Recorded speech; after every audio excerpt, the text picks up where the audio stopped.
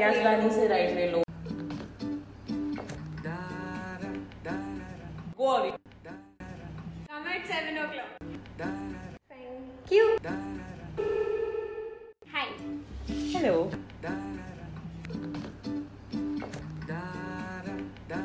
So, we're in Chennai now. Yes, we are. We're both Bombay kids. Yes, we are.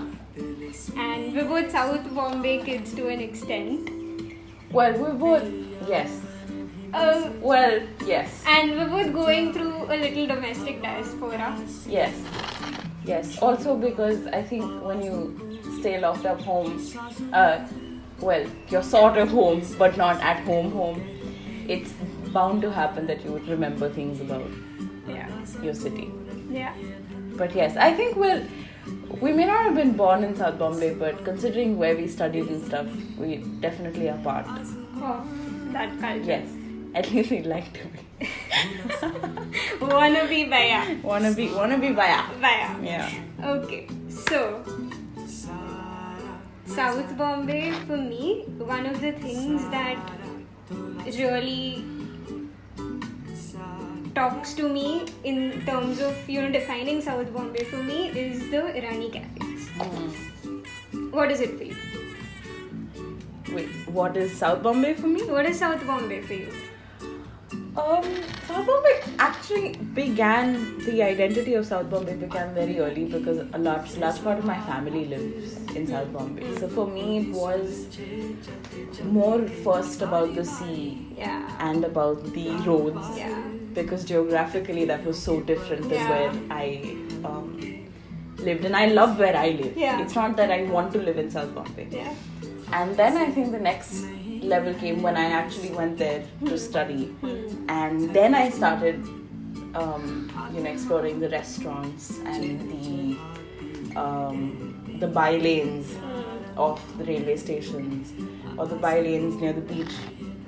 And so that's when I discovered Irani cafes also. And Irani cafes, thali places and small Udupi places became, and small vada pav places. They became the life and survival for college life, I think.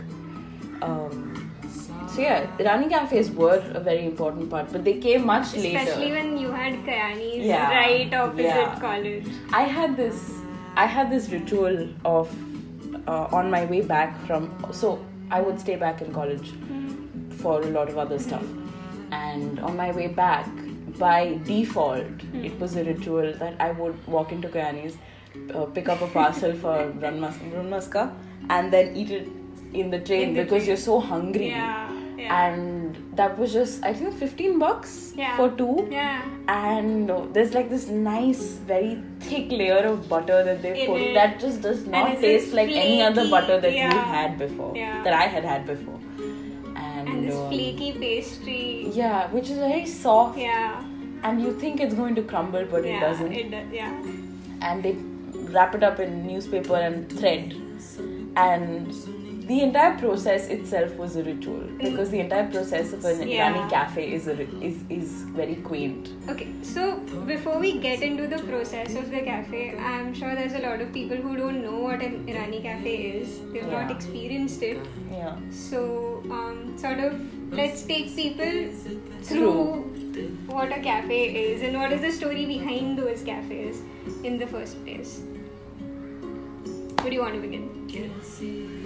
Well, Irani cafes are basically cafes, and I think they're concentrated a lot in Mumbai, Pune, and in Hyderabad. Surat, I don't know if they're still open, but the ones that are open now are definitely in these three places. I'm sure there must be others. These are the places where I've been to them. But they're basically cafes that opened usually years ago, even before our parents' generation. And they were run by immigrants who came from Iran during British India. Specifically the Parsi immigrants, the Zoroastrians who were fleeing persecution. Yes. And the Irani cafes were run. So those who left Persia at that time, or those who left Iran at that time, were not just Zoroastrians also. So you had Shias who also came, and you had Zoroastrians who came because everybody was being persecuted. But these cafes were established and run by Zoroastrians when they came in, and that is also, I think, how the Parsi community developed. Sort of organically formed around those pockets. And these cafes have been running for a long time. They were very different from the cuisine that Mumbai, at least I can speak for, saw at that time, because they brought in an Iranian taste touch to it. Their chai was very different. Also sort of, exactly, like they Indianized a lot of, they Iranized a lot of Indian food. Yeah. In terms of the chai especially, which is extremely different, but it's not very different from how we usually make a chai. Yeah. But it's very different from an Irani chai, and it's very different from the regular masala chai. Yeah. Which is, by the way, Irani chai is extremely milky and it's extremely sweet. Yeah. But it goes perfectly well with the bun maska, which is basically a bun. Yeah. But it's soft and light and a flaky bun. Extremely soft and they put a layer with butter. A layer of, I don't know, centimeter almost of butter. And that's it. And that is breakfast for a lot of people. Yeah. At least it used to be when they flourished. They also catered to a lot of mill workers and a lot of people basically who had morning shifts. And the merchant community which came up in the South Bombay at that time. Yeah. So at one point in time at least, I think all of Elphinstone, Lower Parel, onwards, Fort, Dadar even had Irani cafes. Which I think Matunga still does have pretty good cafes, Irani cafes. Yeah. So those are Irani cafes, and the cuisine that's how it got developed. But I think Irani cafes there's also how you recognize an Irani cafe. Yeah. So when you walk in, you know it's an Irani cafe because all of them look a certain way, and the kind of things that you will find on their menu is sort of similar, very similar. Yeah. Especially the checkerboard floors. Yeah. And those dark brown wood chairs. Yes. And very European looks. And those arches. Yes. That red and white checkered tablecloth. Yeah. And this one grumpy old Parsi uncle at the cash counter. Yeah. Who always looks like that man in my life at Britannia, at Kayani, I hope it's not a problem for me. No, it's not. But at all of these places, even Yazdani, I have been yelled at by these men. Yazdani, I am giving them business. Yes. I am buying stuff. No, go away. Yes. What is this? Come at 7 o'clock. So, and they're very laid back. They're actually very different from. We mentioned Udupi. I mentioned Udupi as one of the other places which are go-to food places when you're a student or when you're working for breakfast and nashta and all that. Right.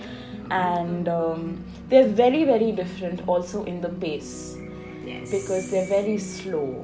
They're very laid back. While South Indian breakfast restaurants tend to be very quick. You go, you eat a dosa, you come out. Yes. That's how the pace is. But here you'll walk in, you'll sit on these checkerboard, and usually they'll have the menu under a glass, which is covering the tablecloth, like a glass. It covers and there's a menu. There's a menu put under. Yeah. And there will be some 10,000 photos of old Bombay. Yeah, and Victorian mirrors, Bombay, Elizabethan Bombay. And it's always mirrors. Yeah. And one side of it will only be cookies and biscuits in glass jars and large glass jars where you can see them. Where often I never understood the difference between any of those biscuits, but there was a difference. Yeah. And that is where I discovered also in fact, Kyani Pune is where I discovered my favorite biscuit, which was the Shrewsbury, which is again, I thank Irani cafes for Shrewsbury biscuits. Yeah.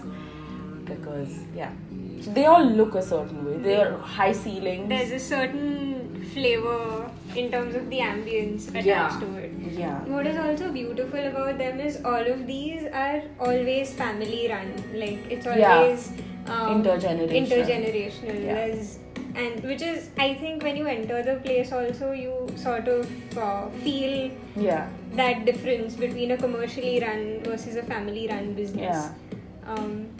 And the best part is when you see another and Parsi it's a family of Parsis, exactly. So when you see another, let's say somebody, you're sitting in the cafe and you've called for akuri.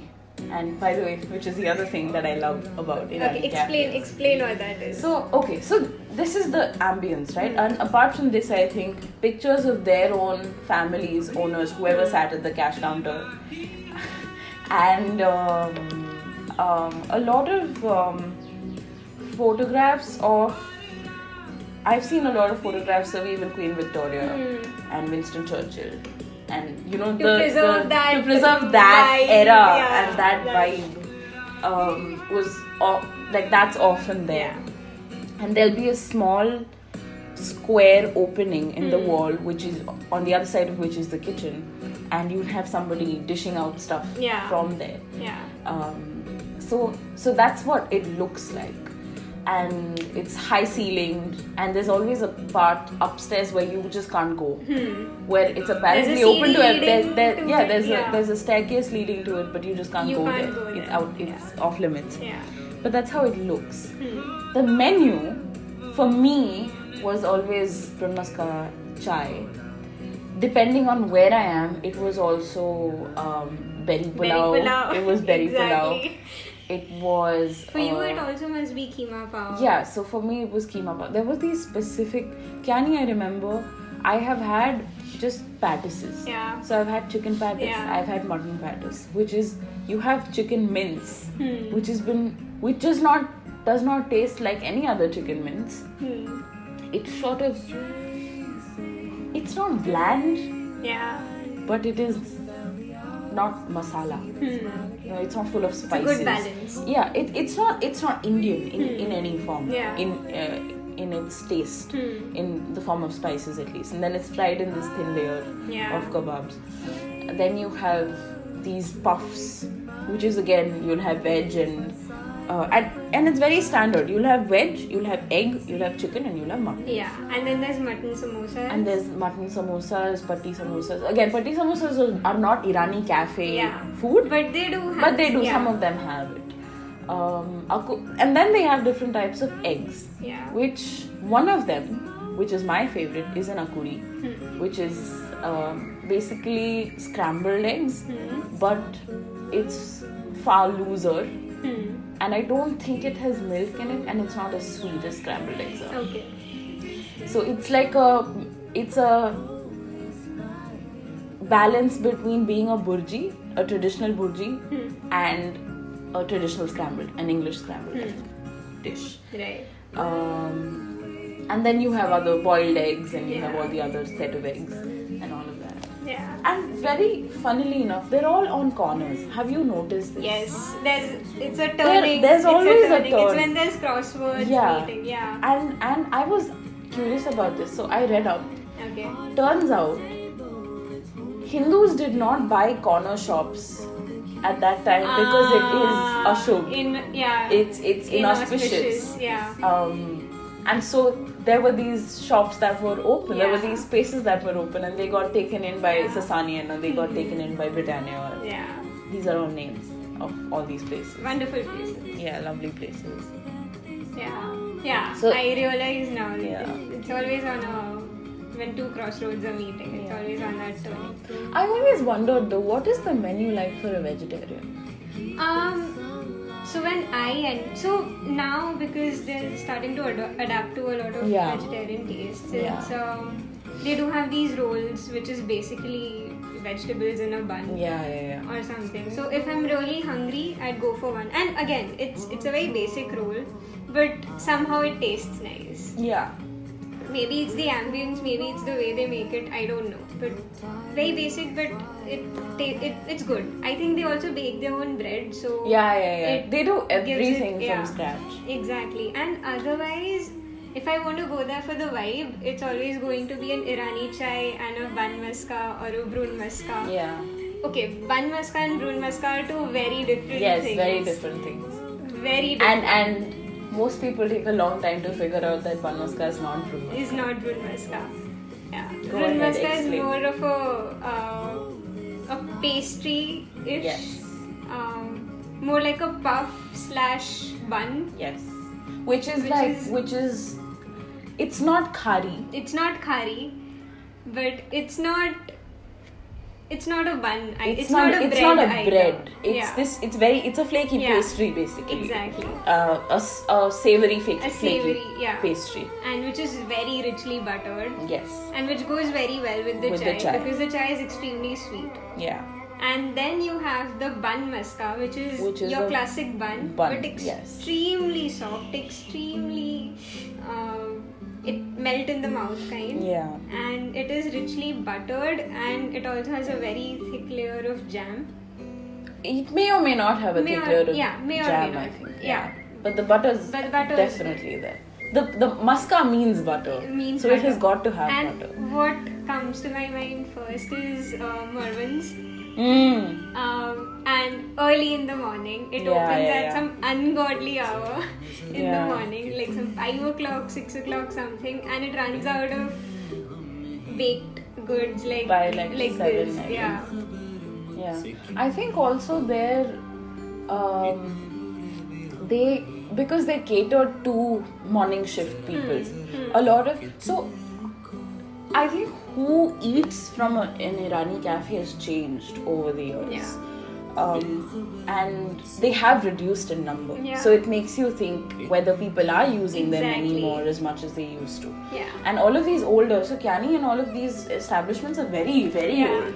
They've been there for a century almost, I think. Yeah, absolutely. But not all of them have been able to survive. And I think all of them have this board of sorts outside the cafe, which sort of tells you, like Yazdani has a board which says it's been there since 1950. And so Sanyans has that as well. Yeah, so they sort of treasure that legacy also. Yeah. And it has not changed. It has not changed. The menu has not changed. Which is wonderful. The ambience has not changed. I think that also comes with the fact that it is intergenerational. It stays in the family. I think so. And I think it's also like a preservation of culture in some form for them. What do you think about the other so-called Irani cafe pubs which have come up now? Like soda bottle opener wala, or soda bottle something wala, or soda bottle walas. I wonder, is Jimmy Boy considered old or new? I don't know. I can't place Jimmy Boy. But what is your opinion of... So I think we should clarify a bunch of names because we've been taking names. Yeah, okay. Let's categorize. Yeah. So the Irani cafes that I knew first off, which look like this and which have these on the menu. The traditional ones. And the traditional ones. And the ones that I think have been able to survive. And do well at least as compared to the others. Are Kyani, which is at Marine Lines. Yeah. Very close to Metro Cinemas, very close to St. Xavier's College. Yes. Then there is Britannia. There's Yazdani. There's Yazdani. I think both of these are in Fort. In the heart of Fort. In the heart of Fort. And the best thing is, if you're looking for these, if you're looking for these, there are a lot more. Many. There's a ton in Matunga. There's a lot more in South Bombay itself. But these are the ones that I think we've had personal experience of going. Because I think like once you go to an Irani cafe, and then I have my loyalty to Kyani regardless of whatever. Exactly. I know a lot of people say Britannia & Co is a lot better for lunch and stuff. And first of all, I wouldn't go for lunch to any of these places. Because I would go for a brunch or a supper. Because they're snacks and their food. But they may not be lunch. And I am like this. But a lot of people go to these places for lunch. Or for dinner and for main meals. And you can go to these places at any point in time. and you can get anything, most of anything. Yeah. But so you have these are, and Sasanian Boulangerie is one of the bakeries sort of places. Mehran's the bakery sort of place, and these are the ones that still serve and still I think turntables, and they're able to do. They are traditional, but they've managed to survive very well. Yeah. And I hope they continue. To. It would be very sad if they shut down, like Rhythm House. Yes. I love Rhythm House. Sorry. And then we have this entire chain of soda bottle stuff opening up all over Bombay. Which so it's basically contemporary Parsi. Contemporary Parsi. It says Parsi cuisine. It says it's an Irani cafe, but it's also a pub.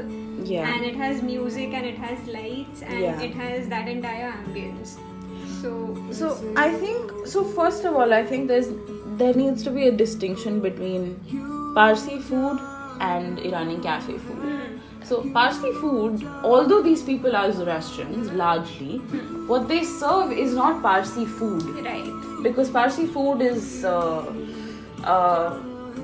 Papita Nedu, it is Dansa, it is all of very that. Very rich. It is that. Yeah, it's food that takes a lot of time and effort to make. Yeah, and you have Parsi restaurants that have Parsi food. So Jimmy Boy has Parsi food. It has Parsi food. But an Irani cafe is much more it's quicker, more grab and go. Snacky. Yeah, it's more snacky. Yeah. And it's more like a chai place, and it's very laid back. So you just want to sit there, and people who come over there also are not people who are like, okay, chalo, parcel karke, let's go. It's about the experience of it. Right.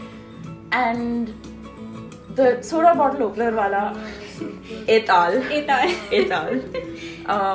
I think they developed to change the pace of what the Irani cafes traditionally had, because Mumbai as a city does not have that pace that the cafes have. Yeah. I think it's a haven that we have slower places, because it gets tiring to be as fast as the city is. And so it helps to have some place where you don't have to worry that a waiter is going to ask you to leave. You can just enter. You can enter and sit and take your time to order, and you can take your time to eat, and you can take your time to leave. Yeah. While I think the beauty of it is also that once you like that place, you do end up being a regular, and then there's that familiarity even with the people, even with the grumpy uncle. Yes. At the who cashier, remains grumpy regardless. I think he's nice only to Parsi people. I don't know. Maybe. Yeah. Also because you can figure out we're not Parsi. Yeah. Anyway, so I think what happened is that these places started trying to, you know how you had contemporary Indian restaurants that started coming up, that which I do love when they do it well. Which basically they brought in the flavors that came from the traditional food. But they present it in a very different manner, and it's supposed to appeal to a younger crowd. It's supposed to appeal to a more hip crowd. And the food is not. You can't call the food bad. It's not bad food, but it does lack what Irani cafes traditionally lack, because it also looks like any other pub or any other cafe. Exactly. So that exactly is my reservation with these places, is because had it been marketed as this pub, it was much better, because it is a pub essentially. It's a pub where the younger crowd largely goes to have drinks after work or something like that. Yeah. But marketing it as an Irani cafe, really, for someone who's not experienced an actual Irani cafe, this would be extremely misleading, and it does not capture the essence of what an Irani cafe actually is. Only replicating that kind of food is not and enough. I don't think they replicate that kind of food anyway. Like I said, they decide to take flavors, I think, and recreate them in manners that have not been done before. Yeah. So I do appreciate the effort, because it's at the end of the day it's food. So, but it's not as quaint. It's not as quaint. The food is very different. It's very there's something about eating something that's been cooked been going on generations. It's been existing for 200 years or for 50 years at least. There is a taste, there is a flavor, there is an ambience that you're used to. So it's an entire experience that you go in for, which these pubs lack. What really stands out for me is also when you read these books by authors who've been born and brought up in Bombay at least.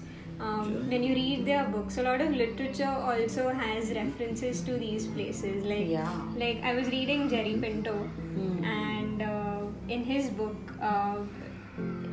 in M and the Big Who, M, the female protagonist, she keeps talking. So it's a lot of flashback that happens in that book, and she keeps talking about how she and her husband, they would go to Bombelli's for their dates, and Bombelli was an Irani cafe, and it's wonderful how they've described that cafe. And then the other day I was reading this poem by Nizam Ezekiel, which is so he read this board of instructions in his favorite Irani cafe, and he replicated that in his poem. So how all of these, authors born and brought up in Bombay, and especially those who've been largely who've experienced life in South Bombay in some way, they really, really, capture the essence of these cafes in their books very well. I think that happens. I've in fact read it even in books like Black Friday. So even if they're not necessarily fictional books, but Black Friday is a book about the blasts. Correct. And even then you have the police mentioned in relation to these Irani cafes. And I think also that I don't think they are anymore, but I think as I was growing up, when I saw these cafes, they used to also be democratic in who accesses them. The food is priced in a manner where everybody goes. So, which is why I think is still the case. Which I think largely is the case. And I think I agree with you when you say that whoever's experienced these pockets of Bombay in any form will know of these places, because they form the experience of going to South Mumbai. And the fact that someone's actually mentioning these in their work, in their literature, means that place it does hold a lot of importance for them. Even now. And although, like, for Bombelli's, for example, has been shut long back. I think we've never been able to experience Bombelli's, but the fact that the author still mentions it means the place still holds importance for him, even if it's shut down now. So that legacy continues. Even if the cafe is not there, it continues through the books, through word of mouth, through stories passed on. And for people, especially who've grown up there, both of us haven't, but when people grow up in South Bombay, for them it's also that these are landmarks for a lot of things. Most of these are in places. And they're literally landmarks. And they are landmarks. People actually give you directions saying, Yazdani se right le lo. Yazdani se right le lo, Kyani se seedha chalo. That kind. So for them, these become, which is why a lot of times when you have the Bombay Historic Society and all of them working towards refurbishing these places, and a lot of people in the suburbs are like, why does so much of effort have to go into this? The experience of that can only come if you actually have experienced that part of Bombay. Absolutely. Even Andheri, for example. So Irani bakeries are there across Bombay. It's not just in South Bombay. But these cafes, I think, are there because right after independence also, or even let's say around the 60s, people were living mostly on that side of mostly town. on that side, and also because the working Class, capital, the working class was everybody there. worked there. And these came up to cater to the working community Yes. at large. So Yes. which is also why we've been concentrated there largely. So, Which is also why the Parsi community itself is concentrated there. Yeah. And I don't think even in present day Bombay, everybody gets the experience of these cafes. Especially if you haven't gone, and it's quite possible that you haven't gone to that side of town ever. Yeah. That you've never needed. Yeah.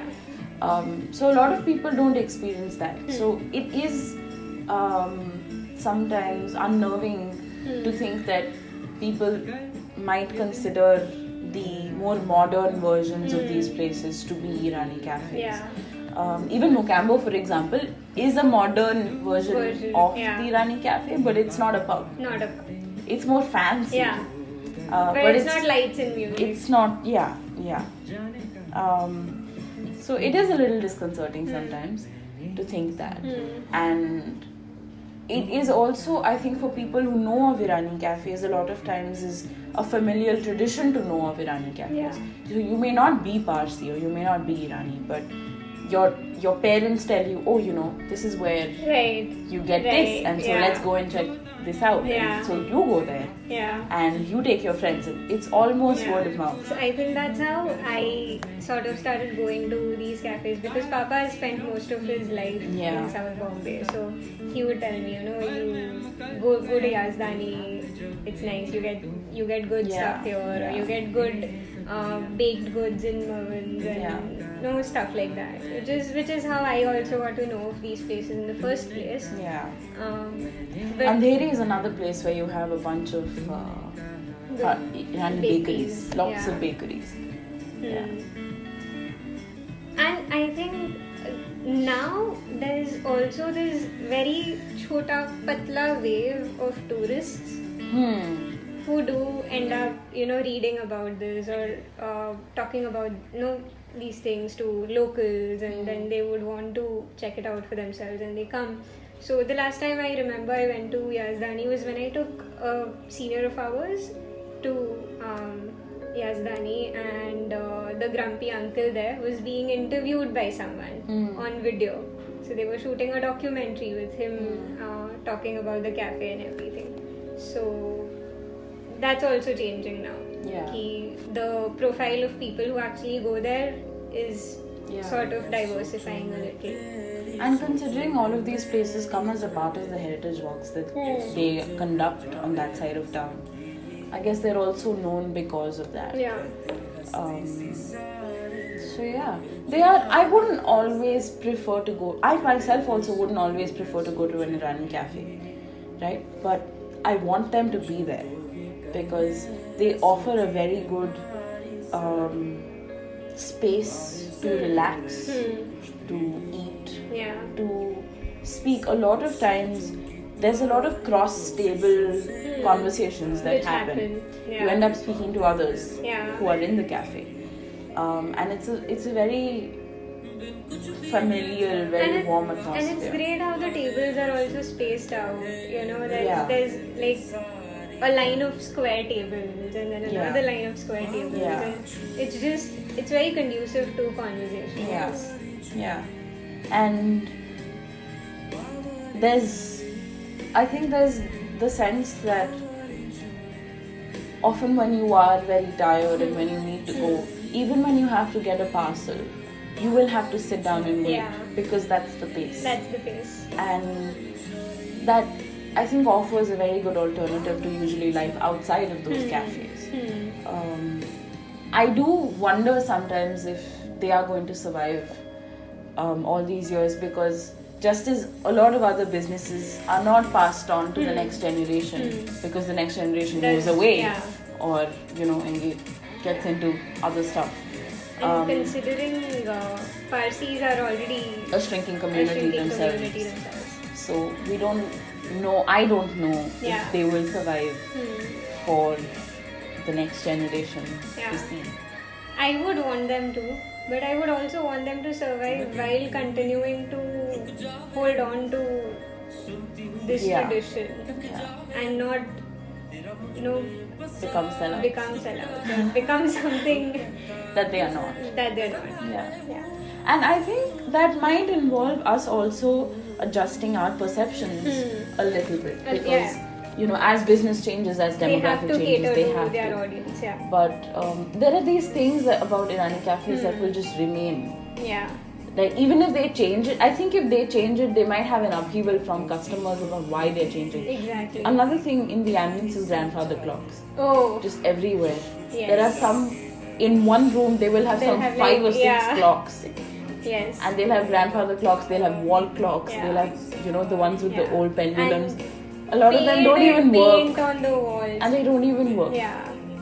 But they have them. They have them. And they have a chalkboard, or they have like a black wall where they've painted or written the menu with chalk, and with chalk, and they often don't have to take that off because it's just the same. Yeah, it stays the same. Yes. Yeah. Okay. So that was Irani cafes. Before we finish though, it's a friend's birthday. So Lanu.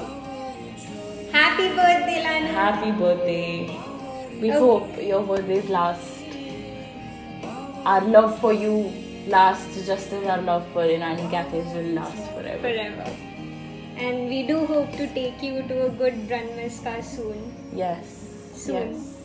Yes. For whoever listens to this, if you are in Mumbai and if you have time to spare, make sure. And if you can get out of the house. When you can get out of the house, yes. When you can get out of the house, make sure you go to these places. Yeah.